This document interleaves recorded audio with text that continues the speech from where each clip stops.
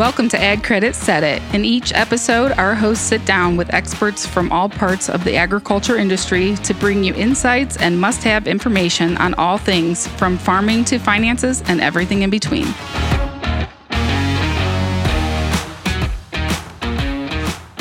Yeah, Libby, before we get started, real quick, have to give my mandatory disclaimer as an attorney. So I'm giving the answers to Libby's questions based exclusively on my knowledge of Ohio law and as an Ohio attorney. So if you're listening from out of state or out of the country, international listeners are possible.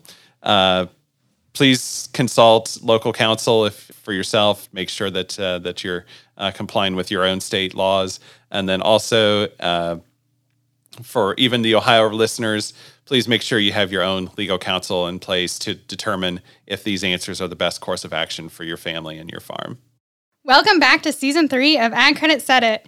And today we are talking about the unfortunate event of a farm accident that could happen on anyone's farm and what the steps are that family members should consider.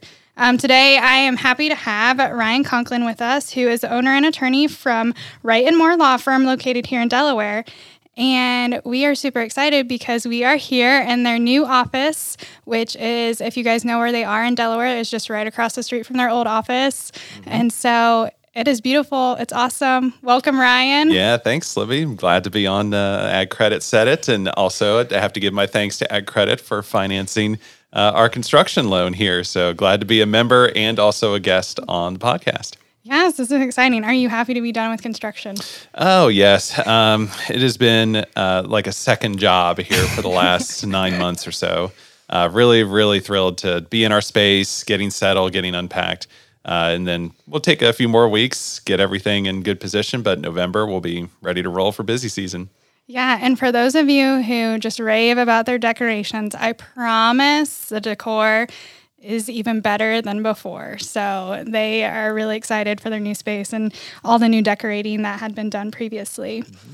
So we'll just get to it. Ryan, could you tell us a little bit about yourself and how you have got to where you are today? Of course. So I grew up on a dairy farm around Plain City, just about 20 minutes away from here in Delaware.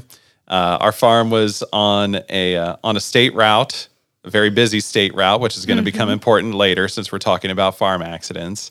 But very traditional rural upbringing, small public farm school, FFA. Did a lot of work there. Went to Ohio State, studied animal sciences and agribusiness. Went down, did a stint at Florida, University of Florida for a little while. Yes, all the rumors are true. It's a swamp. It is not. It is not very comfortable there to walk around, but got my master's in ag ed there before returning to the Midwest and studying law at Michigan State. You've been all over. Yeah, I really like my land grant schools. But in case anybody's concerned, Ohio State through and through, no split allegiance.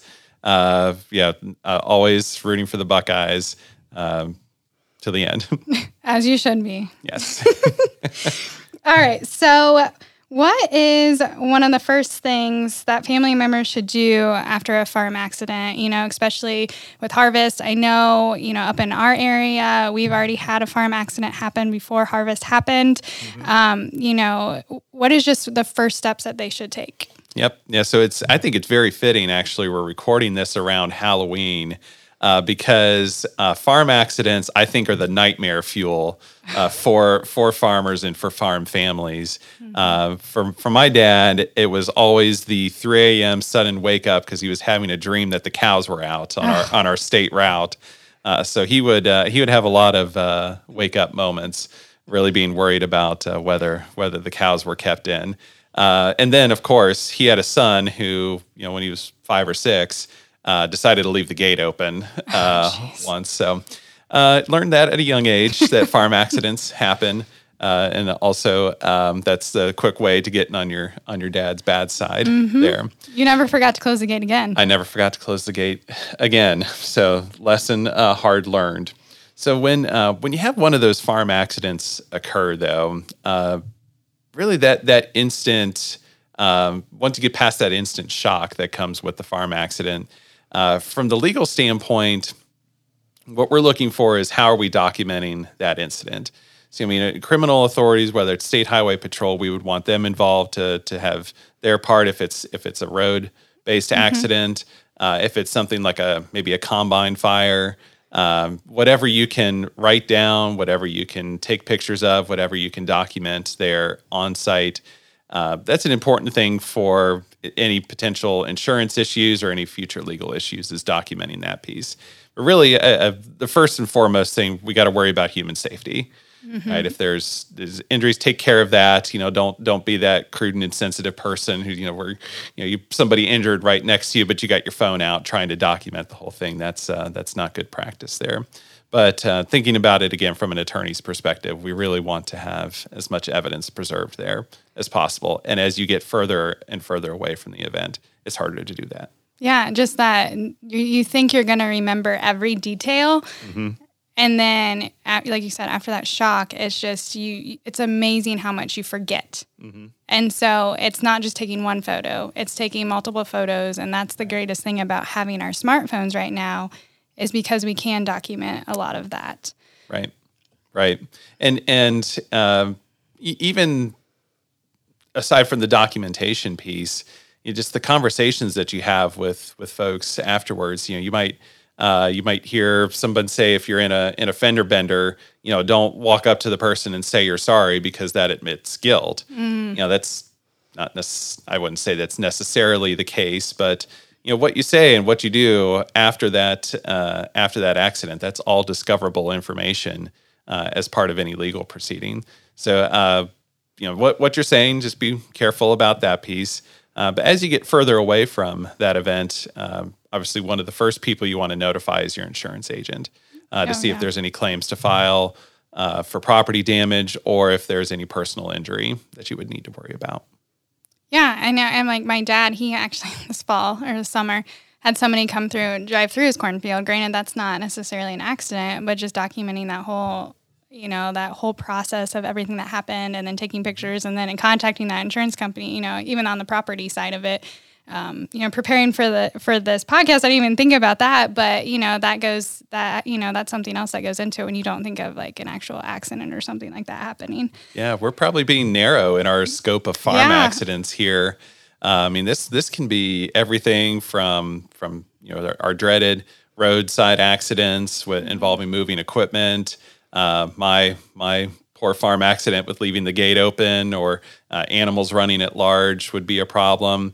You could have equipment fires, barn fires. I mean, the range of possibilities here is wide. And I know the statistics bear out the danger of farming and agriculture as a profession. And the fact that we have a farm safety week, I think, bears the importance of this. Yeah, absolutely. Can we dive in a little bit more into kind of like having livestock running? So who is really liable at that point if you have livestock running around or have some cattle or pigs or whatever loose on the road? That's a great question, Livy. I love this one. I will never, ever. So if you know our practice, we deal primarily with farm succession, a lot of landowner representation. Those are our core practice areas. But what I consider to be a legal unicorn in agriculture is an animals running at large case. These are fun to write about. They're fun to hypothesize about. But for those who experience them, they can be really, really bad. So when we are analyzing animals running at large cases, we're looking at two factors. Is there a criminal issue and is there a civil issue? And the type of enclosures that you're using for your livestock do make a difference here. Now, I'm sure a lot of the reasonable ag credit members that are listening here are not trying to enclose their cattle with baling twine and only baling twine, and that's it. Yep. They use the proper enclosures, the proper fencing and gates there. But there is that bad actor out there who really just kind of pieces together their fencing, really does a poor job at maintenance there. The cows keep getting out. They just keep kind of putting in and tying a little wire and away they go. So if you're consistently doing that and you're aware that it's a problem over and over, you might be looking at some criminal exposure there. So that's something you certainly don't want to find yourself in a position of defending yourself in open court as to how you enclose your livestock. So on the criminal side, that's a prosecutor decision, whether they're going to go that route if your livestock keeps getting out. On the civil side, if you have cattle or hogs or animals that get out and somebody hits them on the road or there's an accident, then we're looking at civil analysis there. And not every animal running at large equals liability. If animals, livestock, they are still animals at the end of the day, and there's only a certain level of control that we as farmers can exert over them. So if you've done everything right for your enclosures, your gates, and maintaining that livestock, and they still get out because cows are naturally athletic, there's probably not a lot of legal exposure that you have in that case. So if somebody had, let's say you have that bad apple farmer who cattle keep getting out, but they're not actively trying to get their cattle back in. Now, and you have other people who, neighbors and that who, can they call the sheriff and say hey, so-and-so's cattle are out running around, we've seen them, but there's no active, nobody's actively trying to get them back into where they need to be. Yeah, let's say Libby's cows are out running at large, but it's a Saturday afternoon in the fall, and Ohio State is playing Purdue, which I sure hope they win that game this weekend, or otherwise when you air this podcast, people are going to get bad memories. But Libby's saying, oh, you know what? I really don't feel like leaving the couch. Ohio State's on, and they won't go too far. They'll just get into the neighbors. They'll come back. They know where home is. I think that is something that would contribute to civil liability. Okay. Number one, especially if there's property damage or personal injury involved. But it would also contribute to a prosecutor's criminal case against you because your duty to the public not only is to keep those animals enclosed, but if they get out, you have to show a reasonable effort to get them back in. So that could be a real problem for you if you, if you're that bad apple and you're just not actively trying, which I guarantee you is just, that's not, like you said, the majority of our customers, but that's just something to think about, that could really be damaging to your farming operation. Right. So let's talk about now, let's say that there's a farming accident where somebody passes away. And it's right here now in fall, and that person is the owner of everything. So grain. How are we selling grain? How are we working with titled vehicles? How does all of that work, and what should people do? This is the really horrible area of overlap where liability or farm accidents or farm safety meets farm succession too. Because especially in harvest time accidents, they're particularly high stress, so they're particularly concerning because you still got to get that crop in. You still got to prepare for the next year.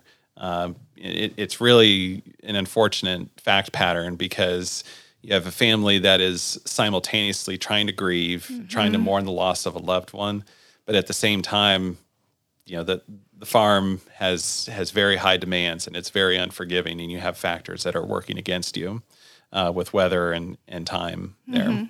So if you have a family that experiences one of these unfortunate losses, I think having legal counsel in place to be able to jump on those requirements, start probate proceedings if necessary, those would be important if you don't have much of a plan or much structure in place.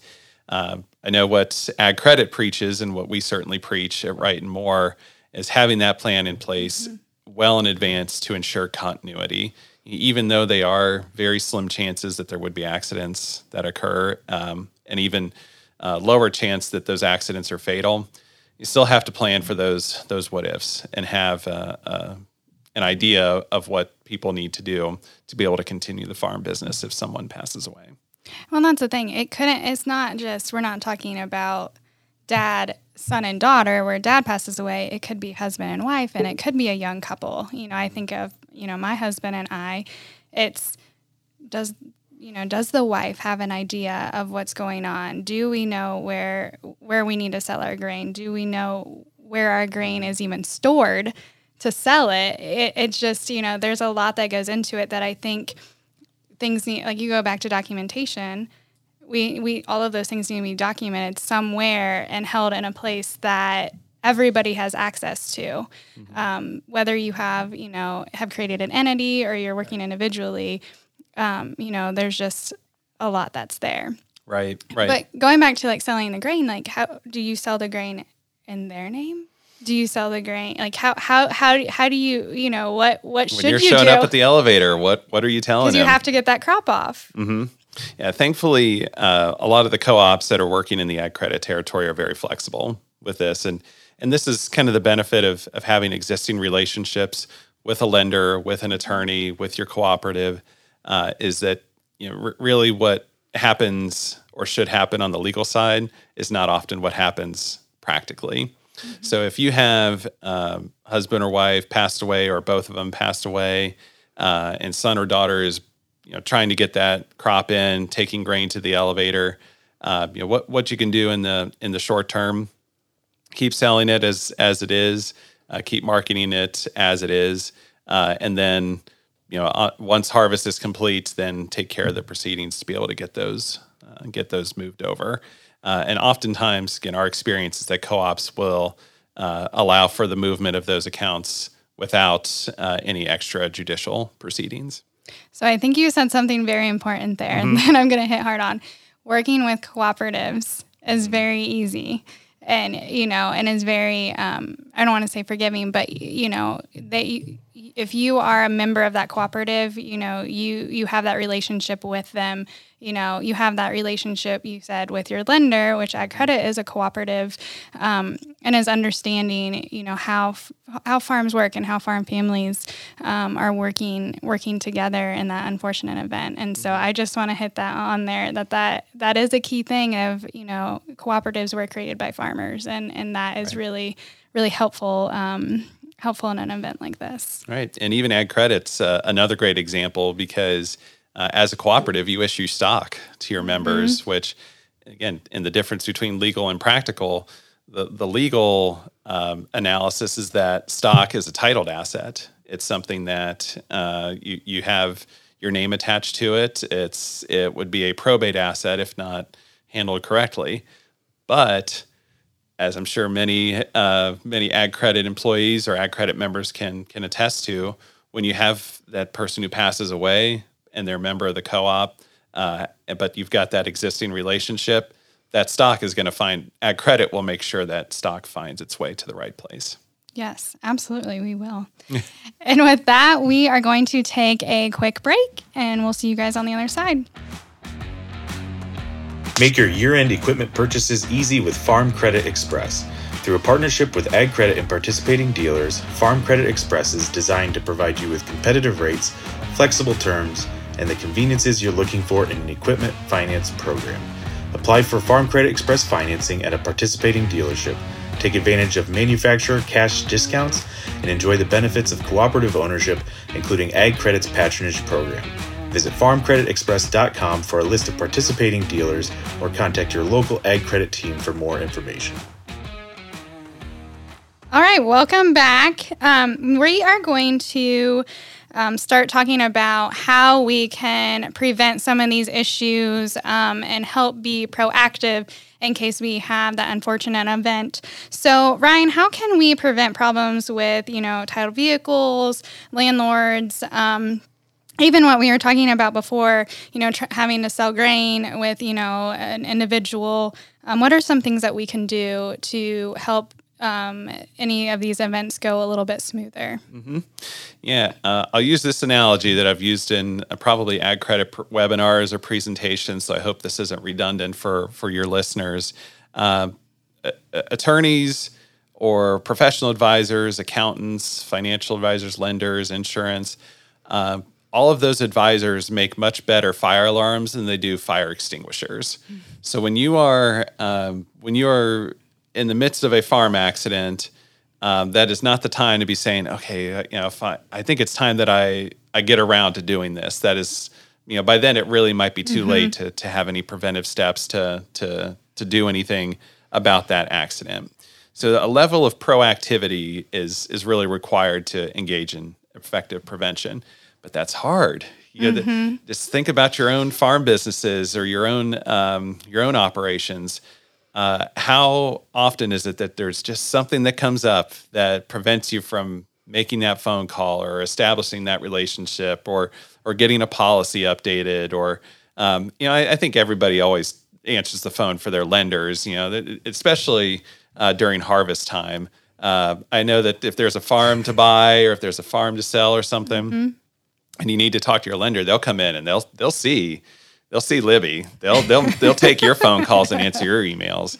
If it's coming from me, we'll wait till December. We can find excuses, right? Right. We can always find excuses.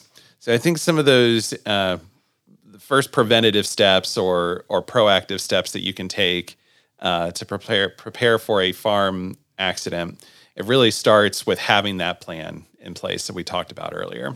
And it's not just succession that we talk about in the legal sense, it's succession in the business sense. Having some continuity, a decision maker, knowing where important documents are kept, knowing which bills need to be paid, which account they need to come from. Again, we can probably reference some examples of families where, if husband passes away or wife passes away, nobody knows where any of the bills need to go or where they come from or how any of the books work or how anything works on the marketing side.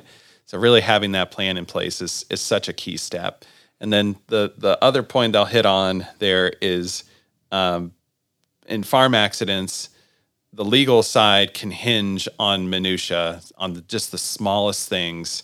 So often it's simple things like replacing a headlight or checking your lights ahead of time or getting over just a little further on the road or checking having that fire extinguisher recharged on the combine. It's just those little things that can make a difference.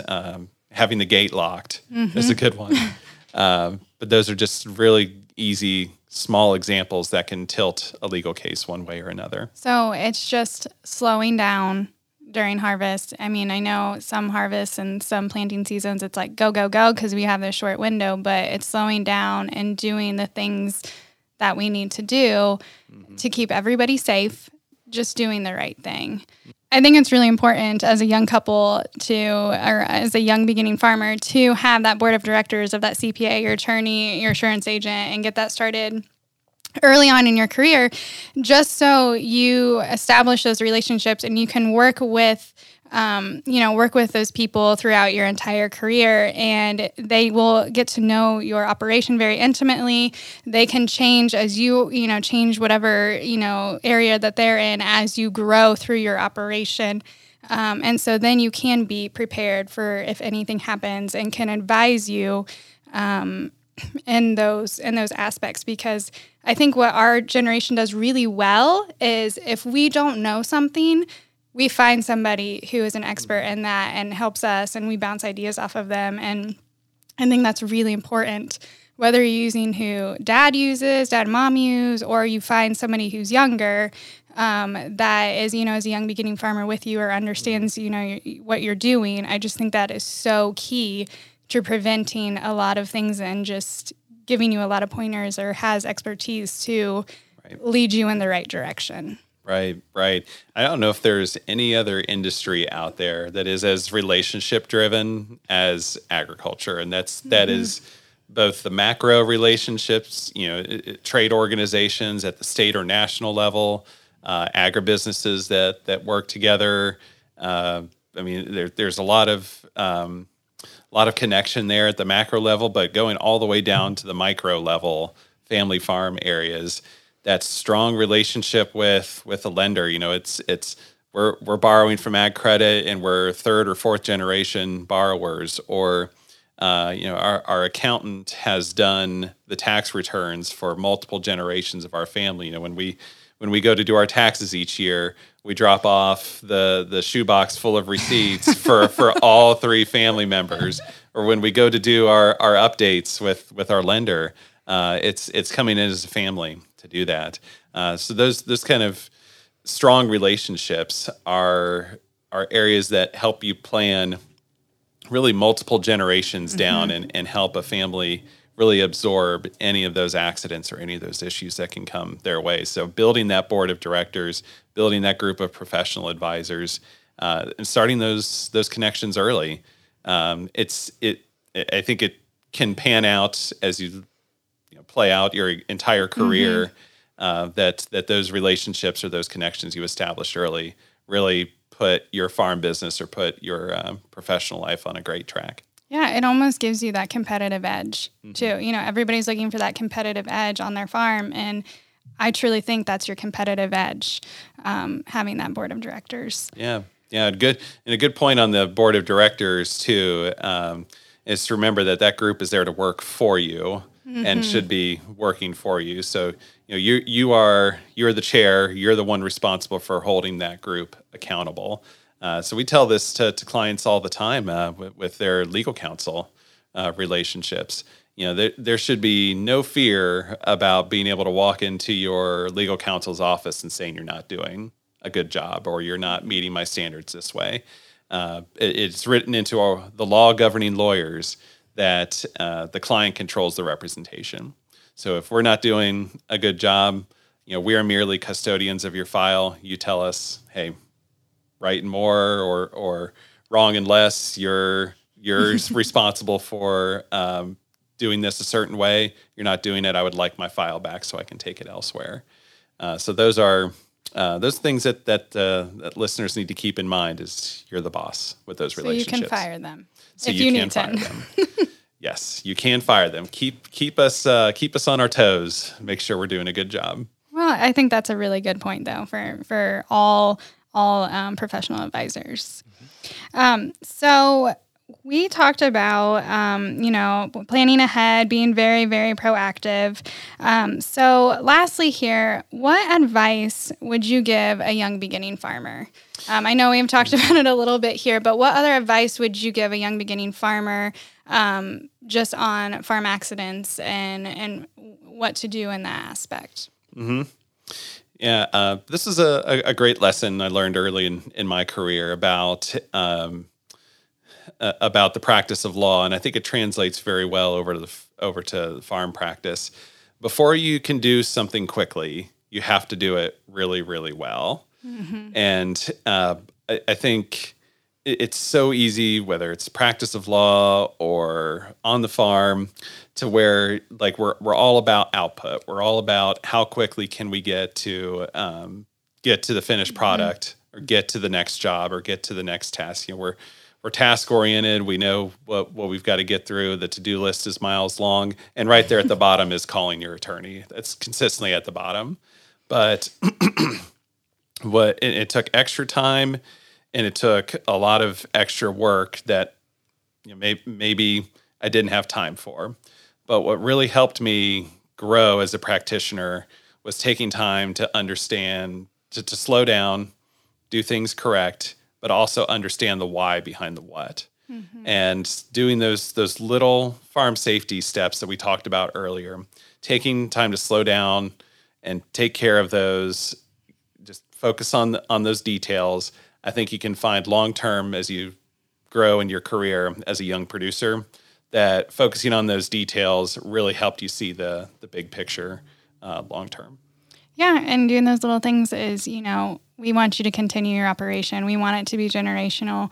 We can prevent farm accidents as much as we can. We know those unfortunate events will just happen. But we want to see you guys for years and years and years and see you guys grow and be successful. Right.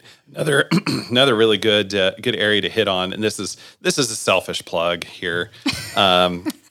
Kayla and Libby, you can join in my great career-long quest to get written farm leases and every farm lease everywhere. So it's not a farm safety issue, but it is a farm security issue.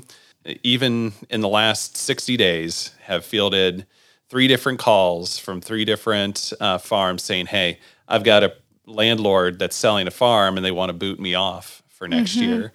Well, do you have a written lease? Well, no. We got a handshake. And I understand the tradition and the heritage and the culture behind those handshake deals. Our industry ran for a long time on those arrangements. But for 2023, they're really not feasible anymore. It's a tremendous risk, especially if you have a high number of rented acres for your operation, or as a young producer that's really trying to get established. It's a very big risk to try and build your acres and secure that rented ground purely on handshakes. Because I can assure you, at some point those landlords might pass away, or there's a transition of ownership, and they might not have the same feelings about that farm tenant as your predecessor. Yeah, no, that is a great point, because we have had so many farms come up for sale, going to auction, and it's been the next generation and not, the original landlord that made that lease and promised. Well, when it comes to the next generation who is further removed from that farm, that's why it's going up for auction, and I hit on that with all of my clients, especially my young clients. That is just to protect you. That is just a big protection. And then the law that was passed about the September 1st date, can you talk a little bit about that? Of course. That was a fun bill to work on with Ohio Farm Bureau and Ohio State Bar Association, really as the champions of that bill. So we were looking at other Midwestern states and how they handled verbal farm leases. And they actually have other Midwestern states have laws on the books that say, landlord, if you don't provide notice of termination by a certain date, then the farm lease that is verbal continues into the next year. And the mindset there, looking to protect our farm tenants, our farmers in this case, what we want to do is give you security going into the fall, that you can purchase inputs, that you can conduct tillage, you can put a wheat crop in, you can put cover crops down. You can take all of those steps without fear that, on February 1st, you're going to get the rug pulled out from under you. So Ohio passed a similar law last year. This has been the first full year that it's been in effect. But it requires that if you're a landlord and you want to offload a property, you want to sell it and terminate the farm lease, you've got to do it September 1st, on or before September 1st, in writing of the current year, and that's for the next crop season. So if I tried to terminate a farm lease right now, I would be not in compliance with that law. So the farm tenant that I would try to terminate now would actually have a lease through the end of this year and through the end of next year.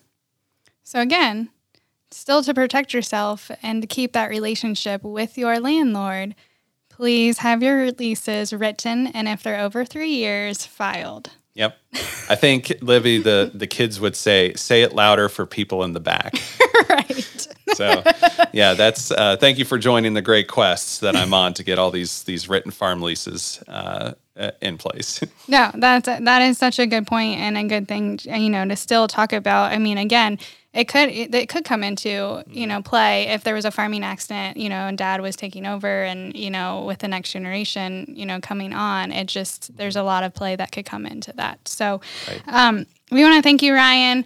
We know you're a great resource for our members, and my husband and I have our own success story using Ryan, so we highly recommend his practice. If you guys are looking at succession planning or just need some legal advice, they will travel. They are here to provide that service and that expertise of, ag attorneys.